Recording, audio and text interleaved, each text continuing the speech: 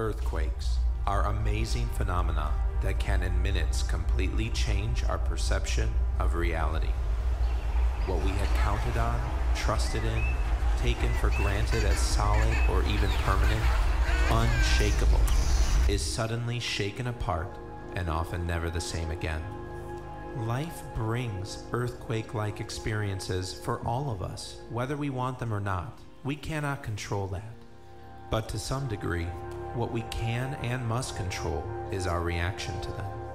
Sometimes everything we thought we knew about God, about Jesus, and even about what's important or impressive in life gets shaken. Might there be some hidden value, some hidden treasure to be gained from these oh so uncomfortable experiences? The answer is yes.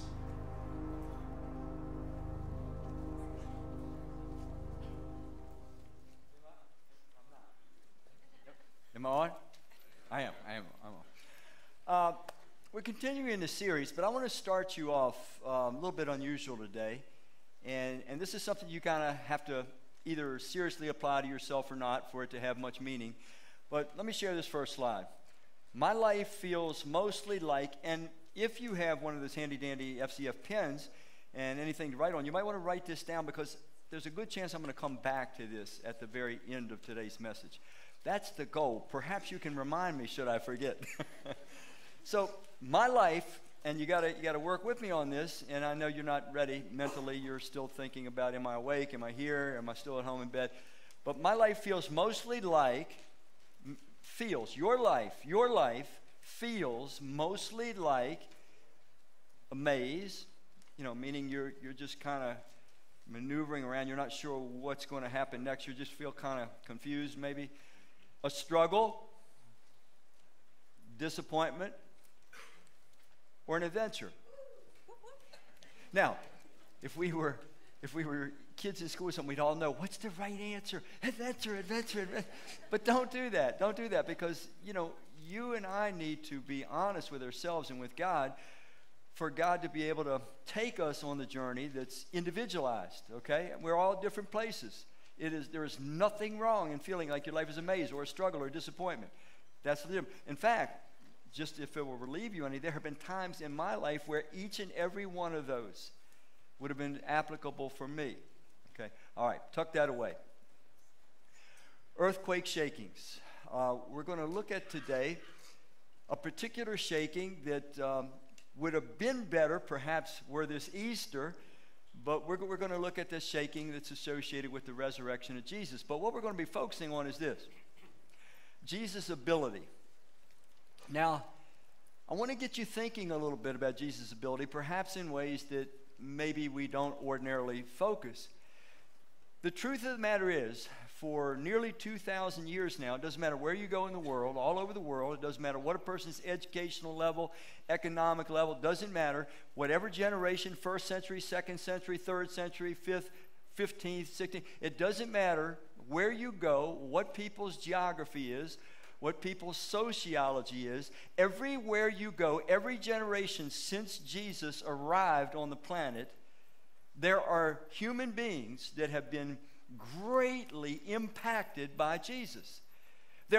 Some of them would say, some of us certainly would say that our entire lives are dependent upon this revelation that the Creator of the universe has given of Himself in Jesus of Nazareth. Now, is Jesus so impactful, and has He been so impactful through all these different generations? Is it because He was just this extraordinary teacher with ideas that nobody's ever heard before? Don't answer yet. Was it maybe because Jesus was unlike any personality that the planet has ever seen? There was just no one in character ever like Jesus. Hold again. What was it because maybe Jesus shared ideas about life that no one had ever thought about, no one had ever conceived of before? Was it the uniqueness, the unique core of His philosophy of life? Was that what caused generation after generation after generation of people at all intellectual levels to put their trust in Him and become His follower and have their lives continuously transformed? Let me be more simple. Why is it that 2,000 years later, the calendar in most of the Western world is based on the arrival on the planet of this person called Jesus of Nazareth? He was just a peasant living in a forgotten place in the Roman Empire. In fact, a place that nobody wanted to be stationed. So what's the key? What is the reason that Jesus was remembered, is always going to be remembered? What is the key? Was it his character? Was it his teaching? Was it his ideas? Was it his philosophy of life? Or was it something very obvious and very different? Was it his ability?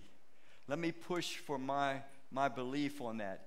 If it were not for Jesus' unique ability, if the planet Earth had not seen a human being step onto its surface who could do things that had never been done before by anyone and did them so many times that it was undeniable. Even Jesus' enemies could not deny that Jesus did multiple miracles. The best they could come up with is one time saying, well, yeah, you're doing miracles because Satan is empowering you to do them. But they never even tried to deny them. I want to suggest to you that the reason Jesus, generation after generation after generation, has credibility, has impact on lives, when you boil it all down, as wonderful and unique as his character was, as extraordinary as his teaching and his leadership and his philosophy of life, as extraordinary as all those things were, if you took away his ability, I don't believe we'd be talking about him. I don't believe we would remember him. I think he would have just went down in history as one more nice person.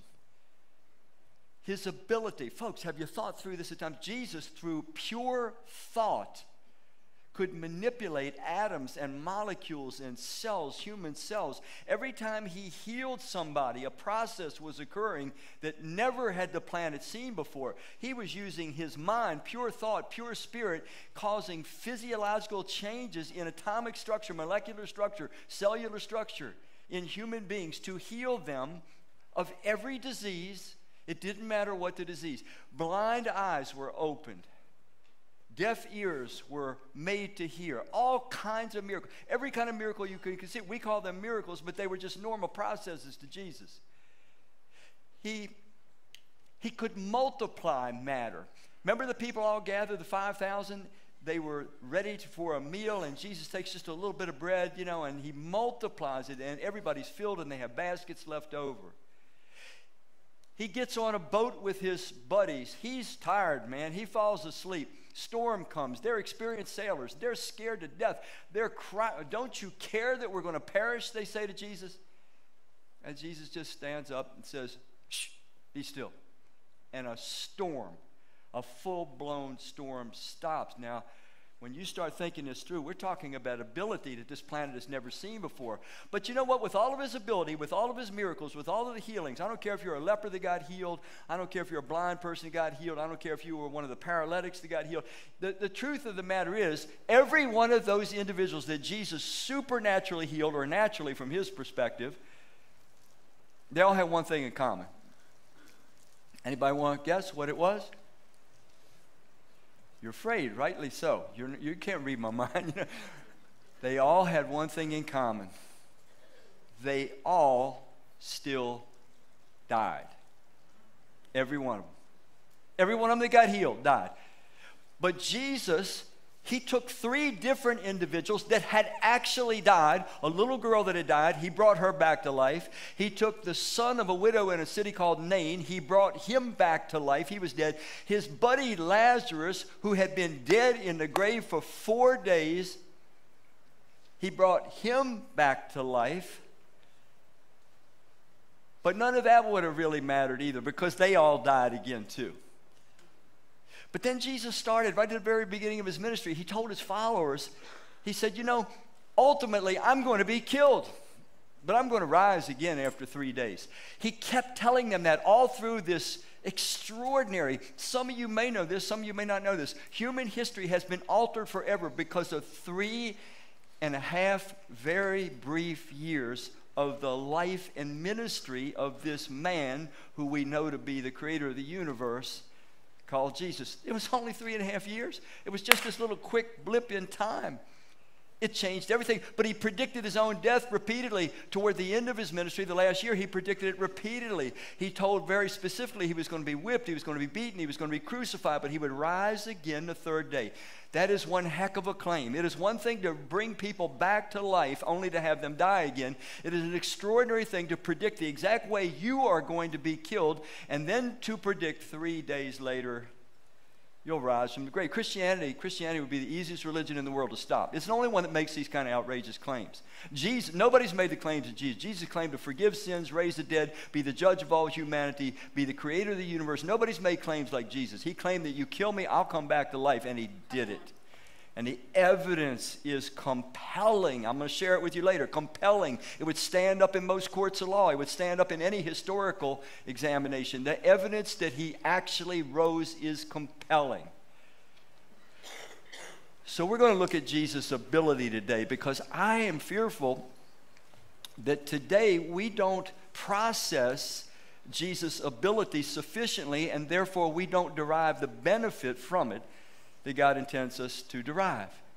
I mean, essentially what we saw in Jesus, he was the Messiah that was not just going to save the world from bad politics, which is all the Jews wanted. They wanted the overthrow of the Roman Empire. No, he was going to save the world, and he was trying to prove by his ability, by showing his ability, he was trying to prove that he could actually save humanity from everything that we dread. We dread disease, we dread accidents, we dread being paralyzed, we dread bad weather, we dread starvation. He was demonstrating by his ability, I can rescue you from everything that you're vulnerable to.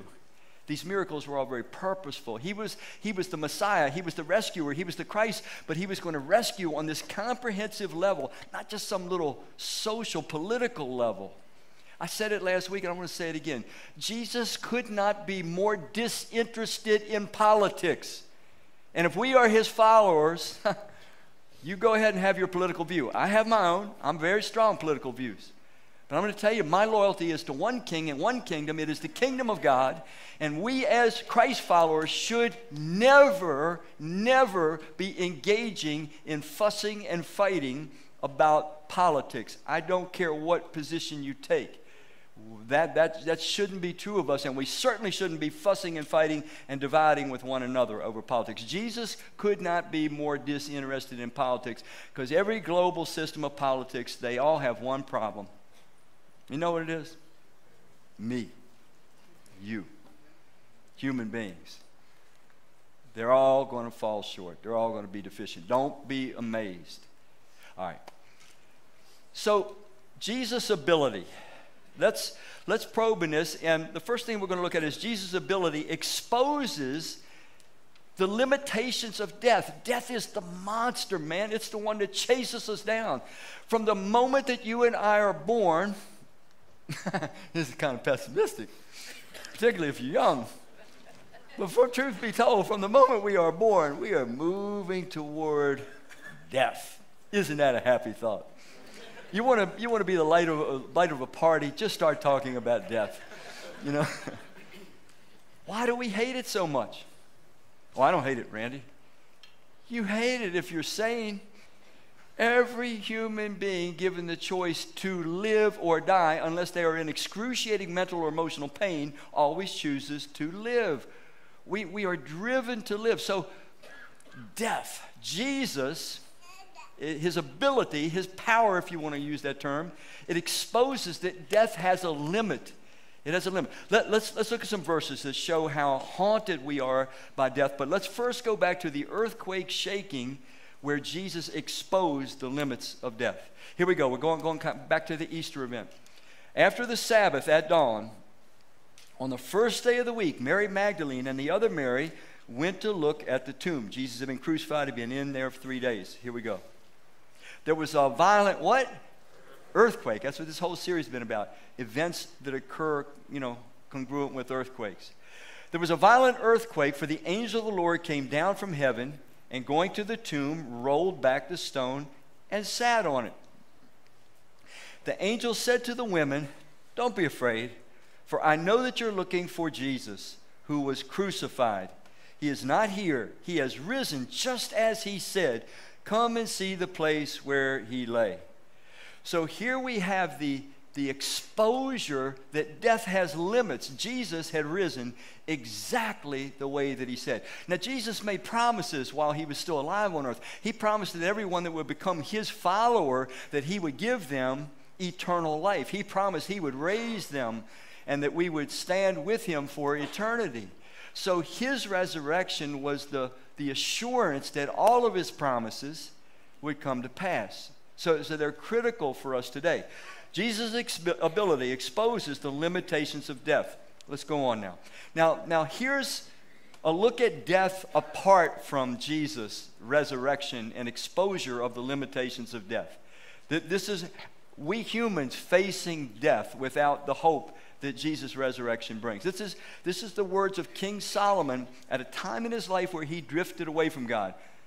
I'm not going to ask you, but I bet you somebody in here, is there at least one person here that would say, yeah, there was a time in my life when I drifted away from God? Can I get one person? Okay. Solomon drifted away, and he was assessing life philosophically without God. And here's some of his conclusions. He says, no one has power over the wind to contain it, and no one has power over the time of their what? Death. Can I ask you a question? Is there like an age where it's impossible to die? I mean, if you're under a certain age, you get a ticket, a death pass? Can I don't know, can children die? How about teenagers? Can teenagers die? How about strong young adults, man, they're ready to take on the world? Can they die? We know these truths, but we don't like to drift on them. We don't like to focus on them very much. We are all vulnerable every second of our life. By the way, is there anybody here that prayed the Thanksgiving prayer over Thanksgiving? You know the Thanksgiving prayer?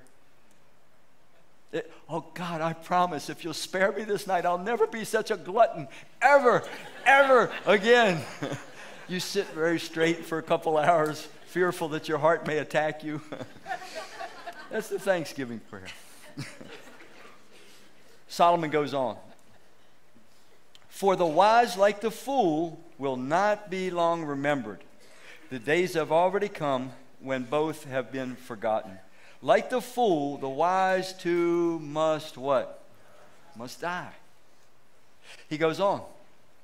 So I what? When Solomon thought about this, no matter how wise he was considered to be the wisest man of his time, perhaps any time, certainly the wealthiest, a man who literally explored and tried a little bit of everything. Every time he thought about death, he says, this doesn't make sense. I hate life because it can end at any time, and it certainly will end at some time. He says, I hated life because the work that is done under the sun was grievous to me. All of it is what? Meaningless. Man, death is the ultimate spoiler. So, looking at death, apart from Jesus' resurrection that exposes the limitations of death, death is grim. Now, people try to rationalize it because we know we can't escape it. But we don't like it. Now, I want to contrast these rather pessimistic statements with Jesus' statements while he was still alive during that 3.5-year ministry when the subject of death came up for him. Listen to John's gospel. He says, the reason my Father loves me is that I do what? Lay my life down. Now notice he's saying, I take the initiative. I lay my life down only to take it up again. That's talking about the resurrection, all before it took place. No one does what? No one takes it from me. Now, it didn't look that way. When they roughed Jesus up, when they nailed him to the cross, when they poked him in the side with a spear, it didn't look like he was in control. But he was. No one takes it from me, but I lay it down of mine own accord.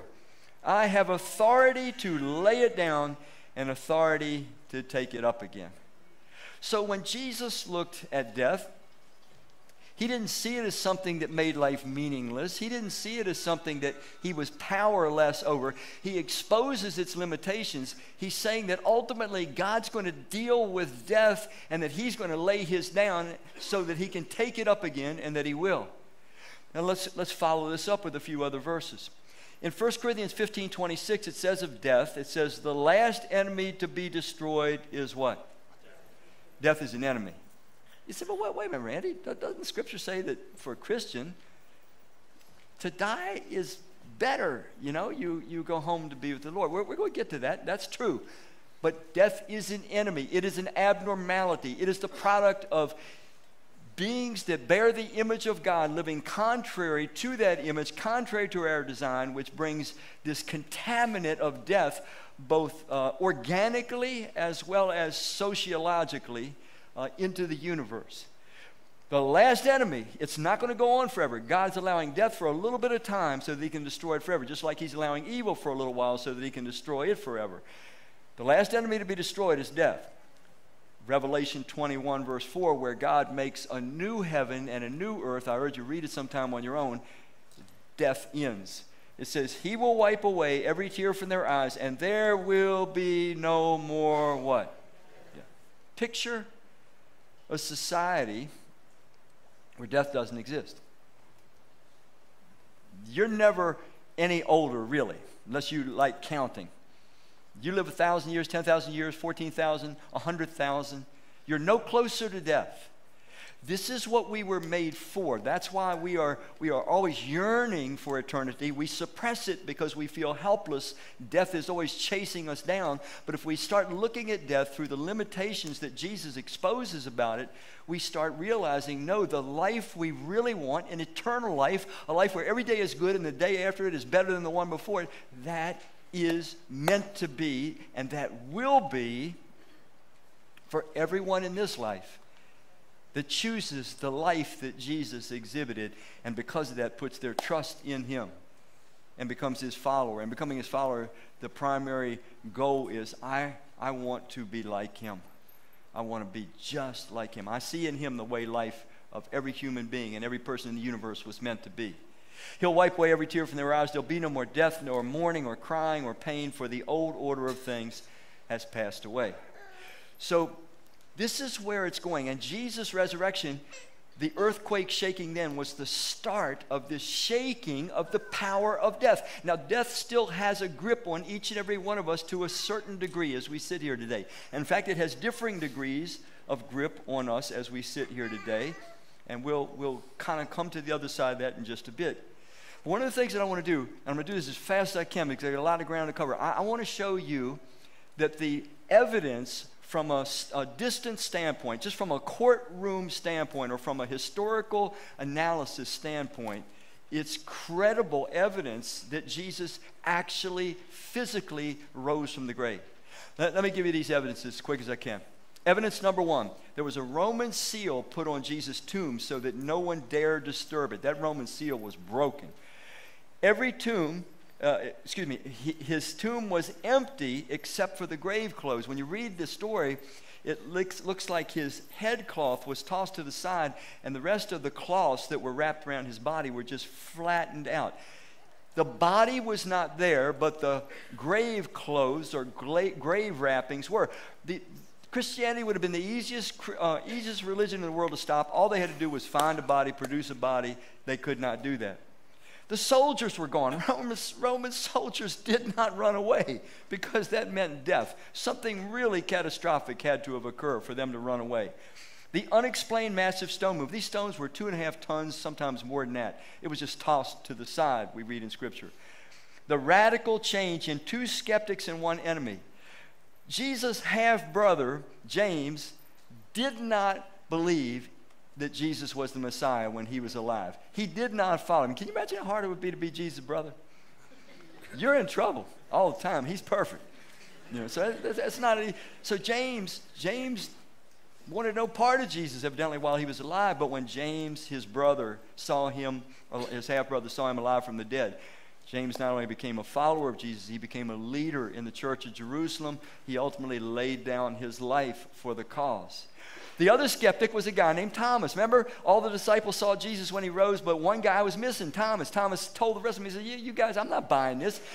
I'm not, unless I can put my fingers in the wounds in his side and his hands, I'm not buying it. Jesus appears a week later, and Thomas just collapses and says, my Lord and my God.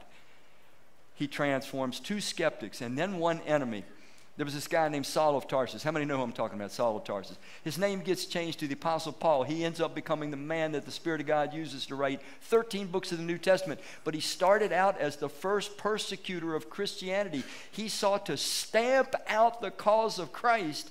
But when he saw the risen Christ, very much alive from heaven, he was struck with blindness for 3 days and puts his trust in Christ and follows him for the rest of his 32 years. Even unto death. Nero executes him. He still won't recant his devotion to Jesus. 2 skeptics, 1 enemy. Then there was this, the repeated appearance over 40 days. When you read the book of Acts, chapter 1, verse 3, it says Jesus didn't just rise from the dead and appear one time. He continued to appear to people over a 40-day period. So this was not something done in the corner somewhere. At one point, 1 Corinthians 15 tells us there were 500 people at once. Eyewitnesses count in court that saw Jesus was risen from the dead. The change of day of worship. Jews were strict Sabbatarians. They only worshiped on Saturday. They wouldn't dare worship on any other day. But we find that the Christian community that was made up primarily of Jews at the beginning, they started worshiping on Sunday, the first day of the week, because that's the day that Jesus rose from the grave. That was enormous for a Jew to break free from the Sabbath. And then there was this, the transformation of the disciples. Some of you know the story when Jesus was arrested in the garden. Man, they ran in panic. Peter denied him 3 times. They all were hiding. The day that Jesus rose from the grave, the only people that were bold enough to get out were the women. I'm not sure what that's all about, but the rest of the guys were hiding. And until Jesus literally materialized, kind of like the Star Trek thing, just kind of beamed down and materialized in the room where they were hiding, they weren't going outdoors. They were probably trying to figure, how do we get out of Jerusalem? But once they saw him, man, they were changed. They were changed, guys. They changed their world. They challenged the Jews that had crucified him. They went and they took the message of Christ worldwide, most of them dying for the cause. They refused to stop telling the truth about God and about life as it's revealed in Jesus. These guys were transformed. What else explains such a transformation? They ran like normal scared people until they saw Jesus was really alive. He really meant it when he said, 3 days, I'll come back to life again. So these are powerful, credible, undeniable kind of evidences that would stand up in, frankly, a lot of courts of law, as well as any historical analysis of, was this a valid event? So now I want to turn corners with you for about almost 3 minutes. This is going to take a lot of focus. I want you to turn to the screens, and I'm going to introduce somebody to you called Dr. Mary Neal. She's a spine surgeon. She was a teacher at USC for about a director of the program at USC for about 5 years. But this is a brilliant, credible woman, and she is speaking at a TED Talk. How many are familiar with TED Talks? Okay. Good evening, and thank you for being here. I'm Dr. Mary Neal, and I'm going to talk to you tonight about death, because how you understand death directly determines how you experience life. My own understanding of death changed in 1999 when I died while kayaking in South America. I was pinned under 8 to 10 feet of water at the base of a waterfall, and I was without oxygen for 30 minutes before CPR was initiated. And when I regained consciousness, I was in a state of shock. Not because I just drowned, not because of my multiply broken legs, and not because I was on the side of a remote river with no access to medical care. No, I was in an absolute state of shock because I could not believe that I'd been sent back to my body from a place I will call heaven. It was peaceful underwater, and I was held and comforted by Christ. And no, I didn't just think or hope it was Jesus. I knew it was Christ just as I would know my husband of 30 years if I'd seen him in the grocery store.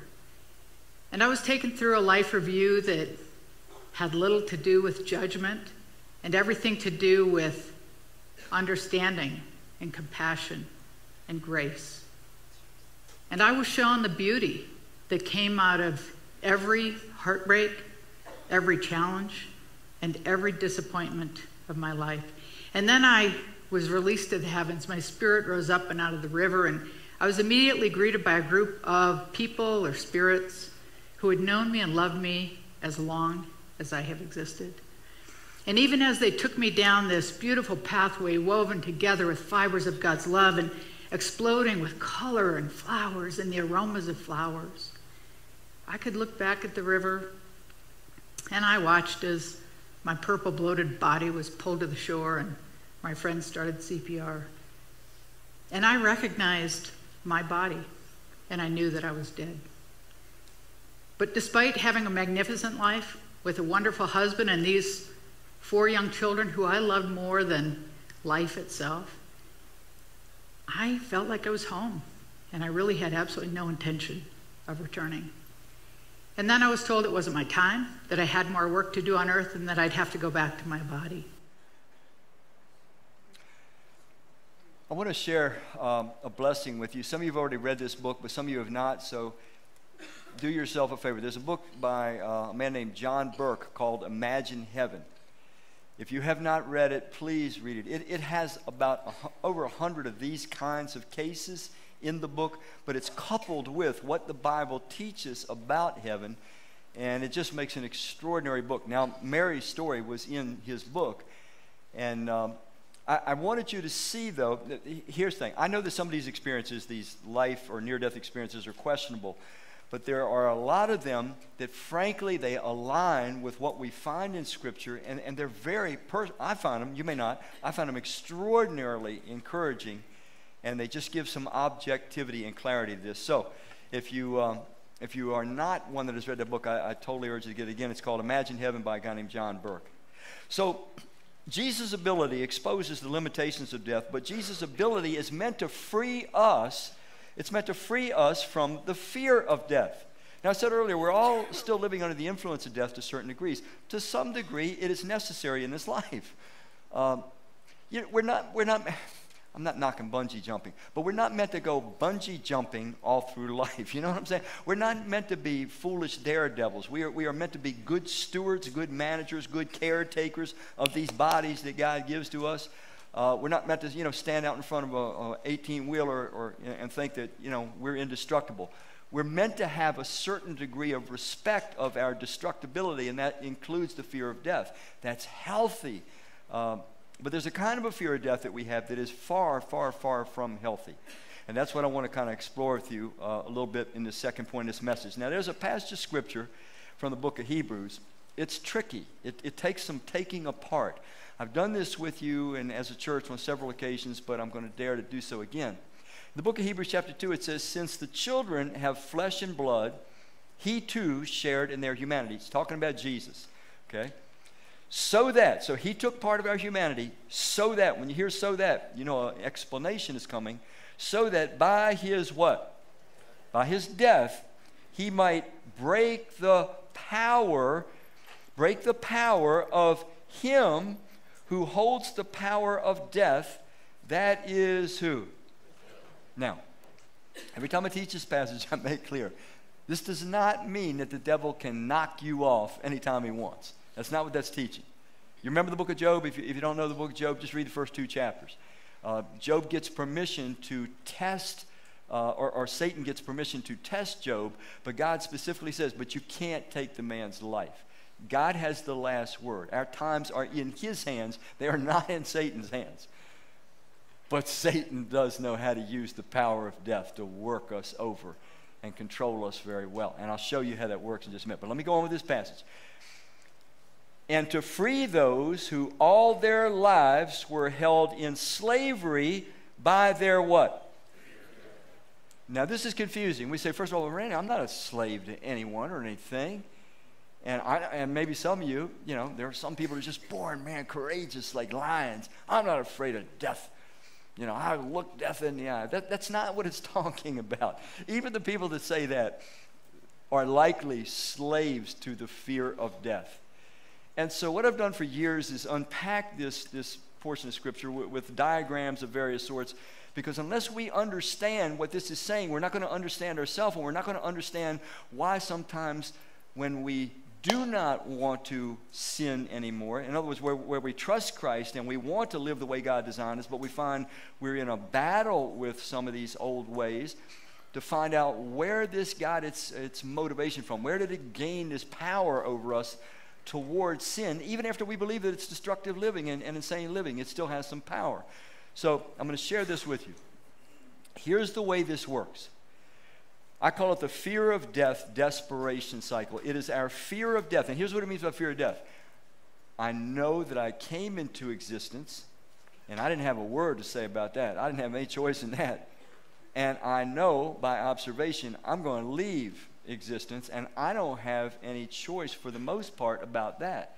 Okay, so we know that we are mortal.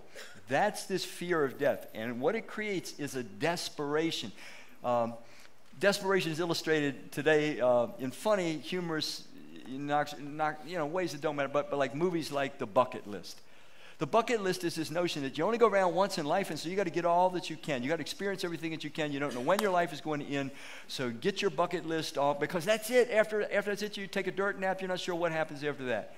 So it creates a desperation. I know I'm alive, and I know that certain things bring me pleasure, and they are enjoyable, and I know certain things bring me pain. I know I'm alive, but I don't know how long I'm going to be alive. How many of you know that next week you'll be alive? Can I see your hand? Yeah, you're wise people. We don't know. I'm not trying to be terrible here this morning, but I don't know if I'm going to be alive tomorrow. Do you? You don't. I hope you will be. I hope we all will be, but we don't know. That creates this desperation cycle. Number one drive in human beings, because of our knowledge that we are going to die, but we want to live. Death is an enemy. Remember 1 Corinthians 15:26, the last enemy to be destroyed. It creates desperation. The first push of this desperation is for self-preservation. We humans realize I have to do everything I possibly can to keep myself alive, because given a choice, live or die, we want to live unless we are in so much mental, emotional, or physical pain that we can't endure. That changes the equation. So self-preservation becomes this consuming drive in every human, but it's not the only one. The one that goes right beside it is self-gratification. Self-gratification is nothing more than what I said earlier. We learn by experience in life certain things are pleasurable, enjoyable, so we want as many of those pleasurable, enjoyable experiences as is possible. We say things like, I just want to be happy. That's all I want to be, is happy. And that's okay. We all want to be happy. And then we want to avoid pain. I'm just curious. How many in this room, more or less, every day, you have at least a little pain? Can I see your hands? I am a member of the club. And for you young whippersnappers, you're going to be joining. So you have these two intensely powerful drives. I want to stay alive as long as I can. I want to have as much fun, pleasure as long as I can while I'm here. And so this creates our philosophy of living. The best, the brightest, the masses that have lived and died on planet Earth are all driven by this simplistic cycle. Now here's the bad side of it. It creates darkened function. That's why I call it the desperation cycle. I grab onto any pleasure available because there's this thought in my mind, this might be my only shot at it. I might never get this chance again. I better grab it while I can. Get the gusto while you can. So I make stupid, destructive, self-destructive, socially destructive decisions. I'm darkened in my reasoning because I'm so scared that I might die, and I'm so driven to get as much pleasure as I can, as long as I can. I make bad decisions on top of one another that hurt me and hurt others. And that's what the Bible calls sin. Sin is not arbitrary. The Creator doesn't just make an arbitrary list of rules. He says, this is the way I've designed you. Do this and it will build you, bless you, develop you. Don't do that because it'll tear you down and destroy you. Sin is not arbitrary. It is the Creator saying, because I love you so much, you need to understand what fuel works best inside you. Stay away from this. Take in as much of that. He says, take in as much righteousness and holiness and kindness and generosity and compassion as you can. That's fuel for your soul. Stay away from the bitterness and the anger and the deceit and the immorality. They're going to tear you down. They're going to destroy you. They're like sand in the internal portions of our soul. So that's what this cycle is like. But unless that cycle, that fear of death is broken by something, we are more or less continuously the slaves of self-destructive living, which God calls sin. So, how does this cycle, when Jesus rises from the grave, how does this break the fear cycle? And does that mean that I go through life unafraid of anything? No. If you're unafraid of anything, you're going to get yourself hurt. The fear objectivity that we have, it's meant to protect us, but we don't have to be driven. It is this cycle that the resurrection of Christ is meant to free us from. Let me try to break it down. What it's saying is this.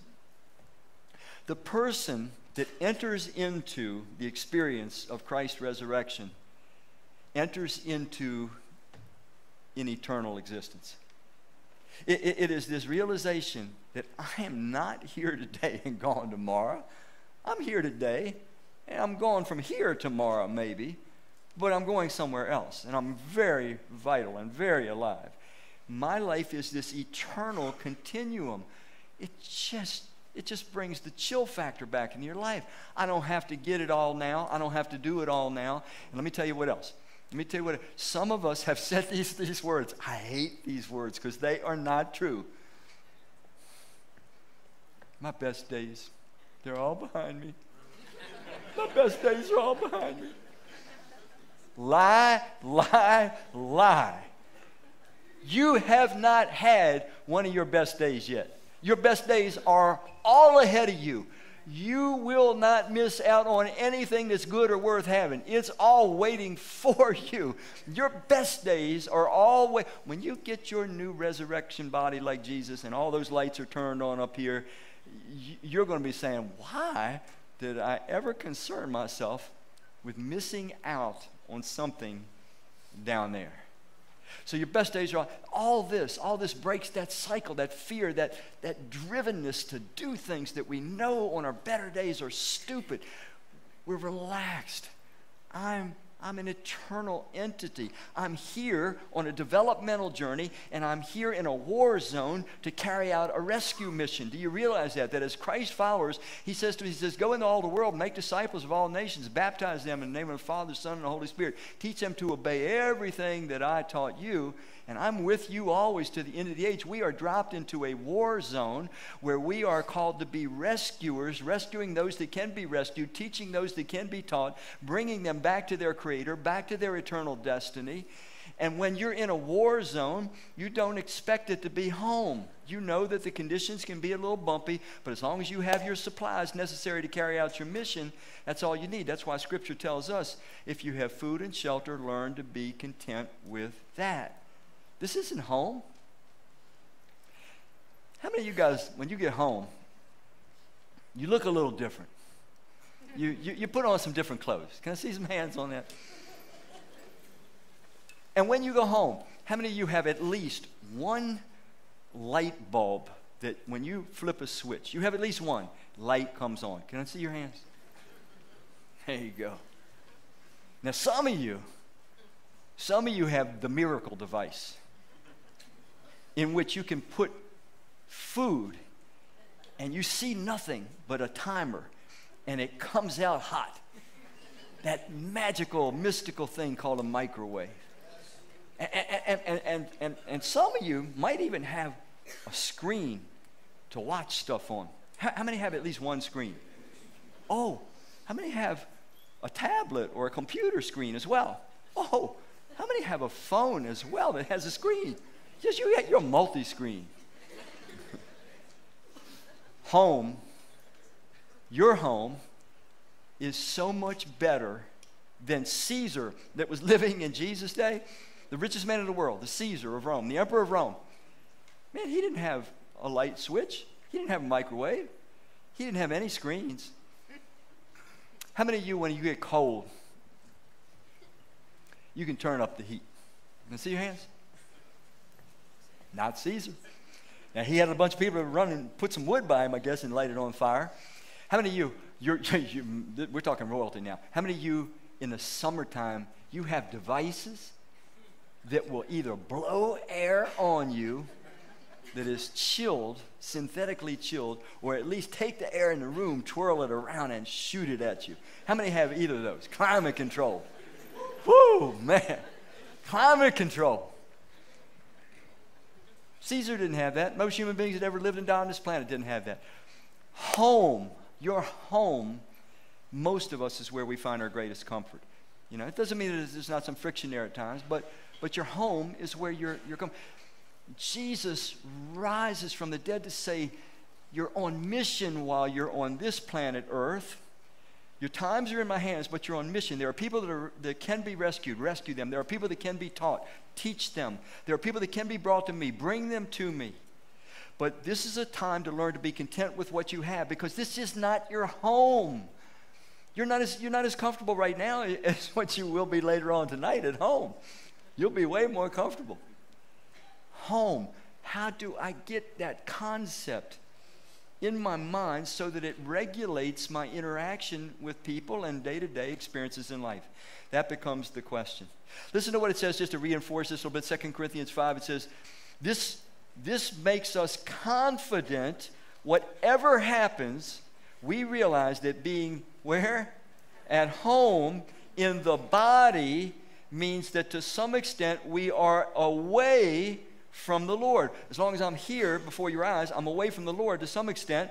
It goes on to say, for we have to live by trusting him without seeing him. We don't see Jesus now. We trust him. We live by that trust. We are so sure of this that we would really rather be away from the body in death, that's what it's talking about, and be where? Now, other translations read like this: to be absent from the body for a Christ follower is to be present with the Lord. It's not going to be any soul sleeping. It's not going to be. If all of us were to die right now, we'd be seeing each other 1 millisecond, and we'd be seeing Christ and the hosts of heaven the next millisecond. No unconscious state. The body goes unconscious. The spirit never loses sight of reality. To be absent from the body is to be instantaneously present with the Lord. Let me show you one more that just reinforces this. The Apostle Paul, he's writing to followers of Christ living in Philippi. He says, for me to live is Christ, and to die is what? That man didn't want to die. He struggled all his life, 32 years, to avoid death. But he did know, if worse happens, if my mission is over and I get called home, it's better at home than it is down here in the battlefield. This is the battlefield. This is the mission field. This is the developmental journey. We can develop and grow and become Christ-like in this war zone, but it's still a war zone. It's not home. He says, for me to live is Christ, to die is gain. And I am torn between the two, a desire to depart and be with Christ, which is what? Better by far. Mary Neal. She said, hey, I loved my kids, loved my husband, loved my life. But I was at home, she said, and I didn't want to go back. Now, this was an extraordinary admission by this woman. She's saying, as much as I love my kids, I didn't want to go back to them. As much as I love my husband, I didn't want to go back. As much as I love my career, I was at home finally. I did not want to go back to my body. She says, I was forced back to my body. Listen to this one last verse from 1 Corinthians 15. It says, where, O death, is your victory? Where, O death, is your sting? The earthquake shaking of the resurrection of Christ, it is meant to free us from the fear of death so that we live as though we have all the time in the world. And that we can't get it all in this life, so we're no longer going to try to get it all in this life. And even if we get it all in this life, we wouldn't have the time to enjoy it in this life. And if we try to enjoy it, somebody come along and steal it anyway, in most cases. So we're going to wait till we're home, because that's where the joy is. And we're not going to be afraid of when this particular portion of the journey ends. We're not going to be foolish. We're going to try to stay alive, because that's part of our mission. That's part of our developmental journey. But if the mission is over, we're going home. No more staying in death. All right.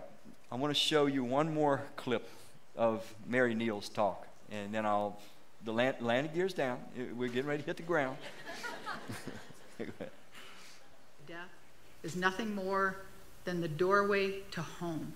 And it is the very existence of this home that brings context, purpose, and meaning to our time here on earth. Now, to help you understand this idea, I'm going to tell you a story about my childhood home. Now, when I grew up, I loved my home. I loved everything about it.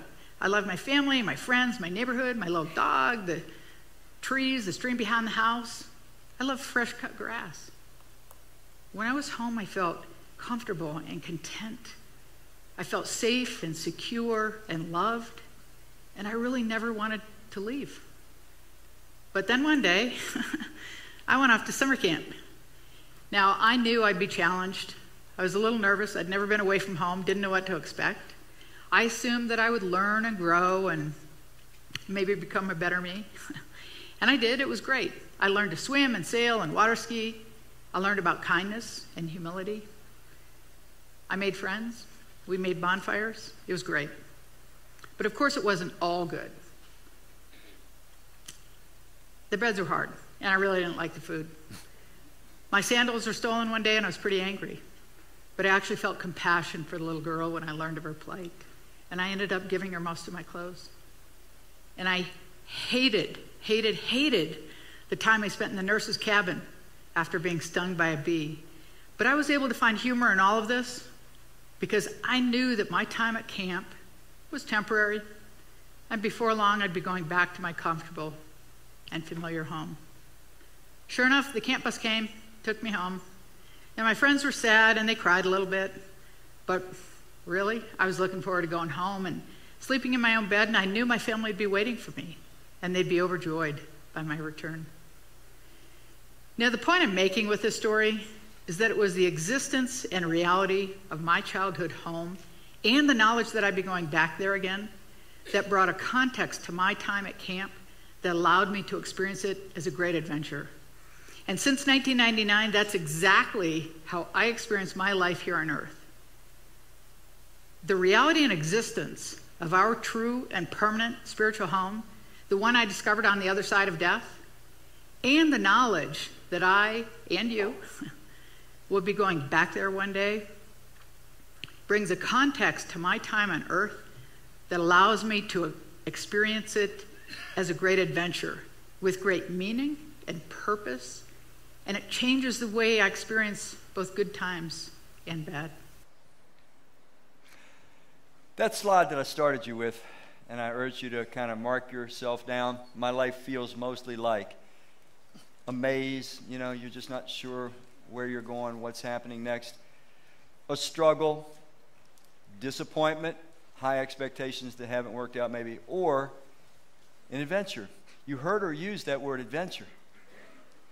And here's what I know to be true. Even though we're likely to go through stages in life where all of these will be true of us, this can be the main truth of no matter what we're going through. It can be an adventure, but here's the key. We have to keep this lens in place, the set of lenses of the resurrection of Christ. How many of you wear glasses? You need something to help your eyes, okay? So when you don't have the glasses on, so you can put them on, Paula, but like if you take them down, does things change? Do I look better or worse? So we all know you got to keep the lenses on if you want to see clear. I'm going to share this little thing with you. If I could just go to that slide. Perception. I have to keep the lens of the resurrection on for my perception to be accurate and objective. That will then enable me to interpret things, interpret life very differently. If I'm seeing life through the lens of Jesus' resurrection and my eternality, then I interpret events differently. They're an adventure. They're not a disappointment or a letdown or agonizing sometimes. And then that causes me to react differently. Instead of being angry with God, I fall down and worship God and thank Him for the developmental journey, for the adventure, no matter which way the adventure is going. I'm offering to you today a change in your life, an earthquake-shaking change that you can, I can, we can all if we keep these set of lenses of the resurrection of Christ on our eyes, when they drop off our eyes, we start living crazy like everybody else. You know, self-preservation, self-gratification, get it all while you can, you know. And we get desperate and we get stupid and we sin and we destroy ourselves and people around us. Let me go further. There's some of us, we're kind of living one leg over the fence and one leg on the other side of the fence. We're like still driven by desperation in certain sectors of our life. Maybe when it comes to sex, we got to get all we can, while we can, any way we can, even though we're violating every law in God's word. Crystal clear, we know we are. Or when it comes to money, we say you got to get it all while you can, any way you can. When it comes to my business, when it comes to my money, I handle that differently. God sits over there and I sit here. Whatever your area is that you're kidding yourself, lying to yourself, stop it. Let Jesus' resurrection earthquake shake you out of your immorality, out of your greed, out of your sinful, whatever it is. We all got the junk. We know it. Let's get rescued today. Let's get cleaned up today. Let's do business with God today. Let's let him shake us with the resurrection of Christ and start living with the dignity and the righteousness and compassion and the goodness of people that are going to be his for eternity. We don't have to be afraid we're going to miss anything. We're not going to miss anything. Your good days, your best days, they're all out in front. You haven't experienced one of your best days yet. But you can start experiencing a very different quality of life. It can be an adventure of trusting Christ. When Christ says stop doing something, that's an adventure for me to stop it. When he says start learning and do something, that's an adventure when I start to do it. Everyday life can become an adventure. And I'm going to tell you, living enthusiastically every day of your life, it's not only possible, it is desirable. It is very, very desirable. And it's being offered to each and every one of us right here, right now, today. One last thing I'm going to play with you a little bit. This. Anybody know what that means? WYSIWYG. It's fun to say WYSIWYG. Say WYSIWYG one time with me. WYSIWYG. Here's what it means. What you see is what you get. It was also a great song by the Dramatics in 1971. Some of you know what I'm talking about. I can't help it. It's pretty obvious. Anybody looking at me knows the date. It's going distant. But the lens of the resurrection of Christ has to be kept in place. We have to remind ourselves to see life, to see ourselves in that light. Because what we see is what we will get. Trust me on that one. Let's pray. Father, we thank you for the power of the resurrection of Christ. We need your help for this to penetrate into our minds, into our memories. We need your help daily to put that lens of the resurrection on as we see ourselves, as we see our lives, as we see life itself, that we are called to be your fellow workers, your rescuers, and those that every day of our lives develop to become more like Christ, your Son. It's in his holy name we pray, and just thank you for this day and for all the good things you lavish us with. Amen.